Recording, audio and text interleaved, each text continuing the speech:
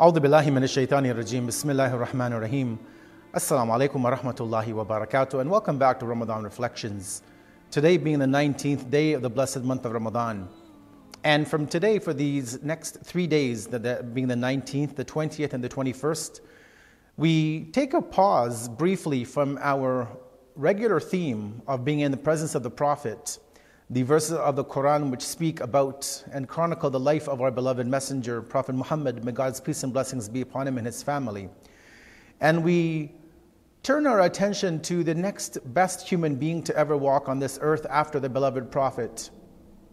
These special 3 days that we will be commemorating from today and the next 2 days onward, we will be speaking about a man who epitomized submission to Allah and gave all that he had for the preservation and the protection of Islam. This is none other than the commander of the faithful, the prince of the believers, Ali ibn Abi Talib, may God's peace and blessings be upon him and upon his father and upon his noble family. Now in his childhood, Imam Ali, peace be upon him, grew up under the protection of his father, Abu Talib, peace be upon him. He brought him up on all of the virtues and elements of honor and fed him on such noble traits as chivalry, nobility, and other greatnesses. Having played a remarkable role in Imam Ali's rearing, his mother, Fatima bint Asad, who was the pioneer of chastity and decency, she fed him on the noble qualities and the nobilities of character, of mannerisms, and of gallant instincts. Now, we don't know too much about the early days of Imam Ali, peace be upon him. However, what we do know is that in the first few years of his boyhood, according to the dominant narrative of history, his tribe and the family were afflicted by a financial crisis, of which Abu Talib, his father, suffered quite a bit.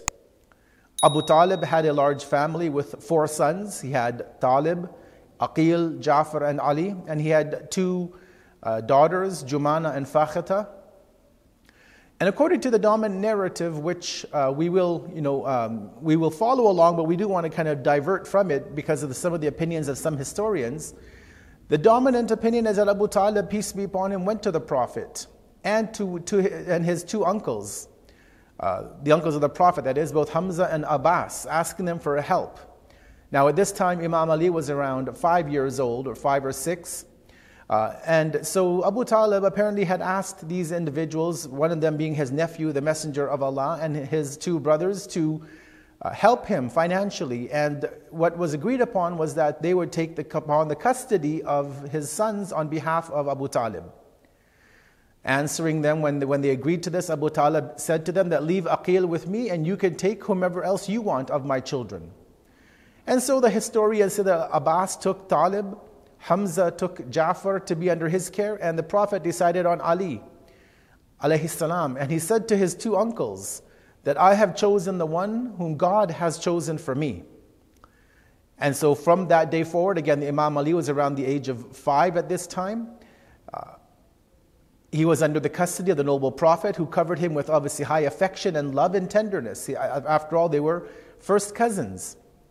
Now, about this stage of life under the custody of the Prophet, Imam Ali, peace be upon him, has been quoted as saying that, certainly you know my position of close kinship and special relationship with the Prophet of Allah.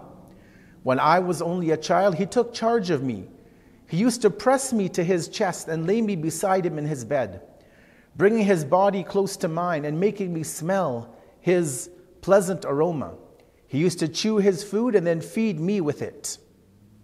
He found no lie in my speaking, nor weakness in any action. I used to follow him like a young camel would follow in the footprints of its mother, in the footsteps of its mother. And every day he would show me in the form of a banner the greatnesses that would come. Now, as we know that historians have unanimously agreed that Imam Ali, peace be upon him, was the first male to believe in and to respond to the invitation of the Prophet and to this new religion, with full awareness and faith, not blindly leaping into it as a young man of around 13 or so years old. And in this respect, Imam Ali, peace be upon him, has declared that he worshipped Allah before anyone else in this nation did. On another occasion, he's been quoted as saying in Nahjul Balagha that for a whole 7 years, I used to hear the voice of the divine revelation and see the light. while the Messenger of Allah was silent because he was not yet allowed to warn and promulgate for the religion. This is before that open invitation to Islam.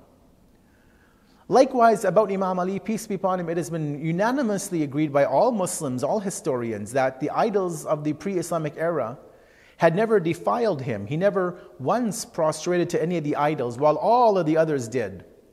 Many of the other people who had become prominent companions of the Prophet had lived a life of idolatry, of breaking all of the rules of God.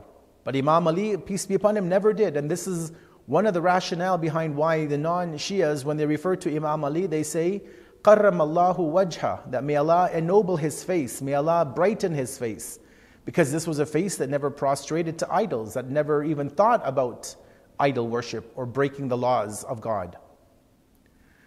Now when we look at the belief of Bibi Khadija, of Sayyidah Khadija, peace be upon her, Imam Ali alayhi salam says, as he speaks about those early days of the revelation, because again, we don't have much about the childhood, so we kind of focus more on the events after the coming of Islam. The commander of the faith will be quoted as saying that in those early days, Islam did not exist in any house except that of the Prophet of Allah.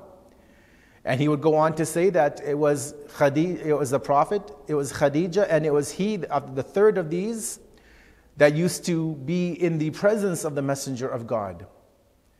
And he would go on to say that nobody else in Mecca was following this faith, nobody else was praying to God, to Allah, except these three individuals. And again, he used to say that he would see and watch the effulgence of divine revelation and message. And he breathed the scent of Nubuwah, although he obviously was not a prophet. Now, although historians, they agree that Imam Ali, peace be upon him, embraced Islam at the age of around 7 or 9 years old, give or take, really a deep look into the childhood of this young boy at that time, it would actually show us that he embraced Islam way before that.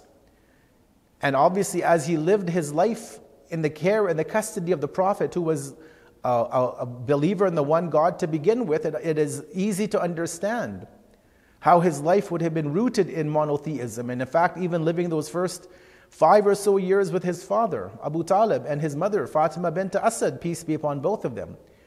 It's not difficult to understand that this man that we consider as our first Imam was a Muslim from the day of his birth, because his parents were both believers in the one true God as well. Now, Imam Ali, peace be upon him, actually would take pride, not a negative pride, but a recommended or a positive pride in this peculiarity of his. That he was the foremost in religion, that he was the foremost in Islam, the foremost in coming into official acceptance. Again, as I said, he was always a Muslim. But a point comes in everybody's life where they accept the formal message. And so this was what he did when the Prophet announced his messengership. And so the Holy Prophet has been quoted as saying about Imam Ali that the foremost of all of you, of all the companions, to join me at the divine pond, this pool of Kawthar in Jannah, in paradise, is the foremost of you all to embrace Islam. And then the Prophet mentioned that this is Ali ibn Abi Talib, peace be upon him. As I conclude on this 19th day of the blessed month of Ramadan, this is the day where the commander of the faithful was struck on the head with the poisoned sword of the cursed Ibn Muljam al-Muradi. May Allah deal with him with his justice. The same man to be born into Islam, to be the first man to come into the official fold of Islam, the only man to be given the honor of being the son-in-law of the Prophet, to give the Prophet beautiful children like Hassan and Hussein, Zainab and Kulthum, peace be upon all of them. The same man who would be leveled with hundreds of accolades in the Quran, with thousands of hadith from the Prophet of Islam, is the same man who would be brutally attacked in Masjid of Kufa on the 19th of Ramadan, only to succumb to his injuries 2 days later. God willing, tomorrow on the 20th of the month of Ramadan, we will continue in our review of Imam Ali, peace be upon him, and his connection and symbiosis and relationship with the Messenger of Allah, the beloved Prophet Muhammad. May Allah bless him and his family. Until then, wassalamu alaikum wa rahmatullahi wa barakatuh.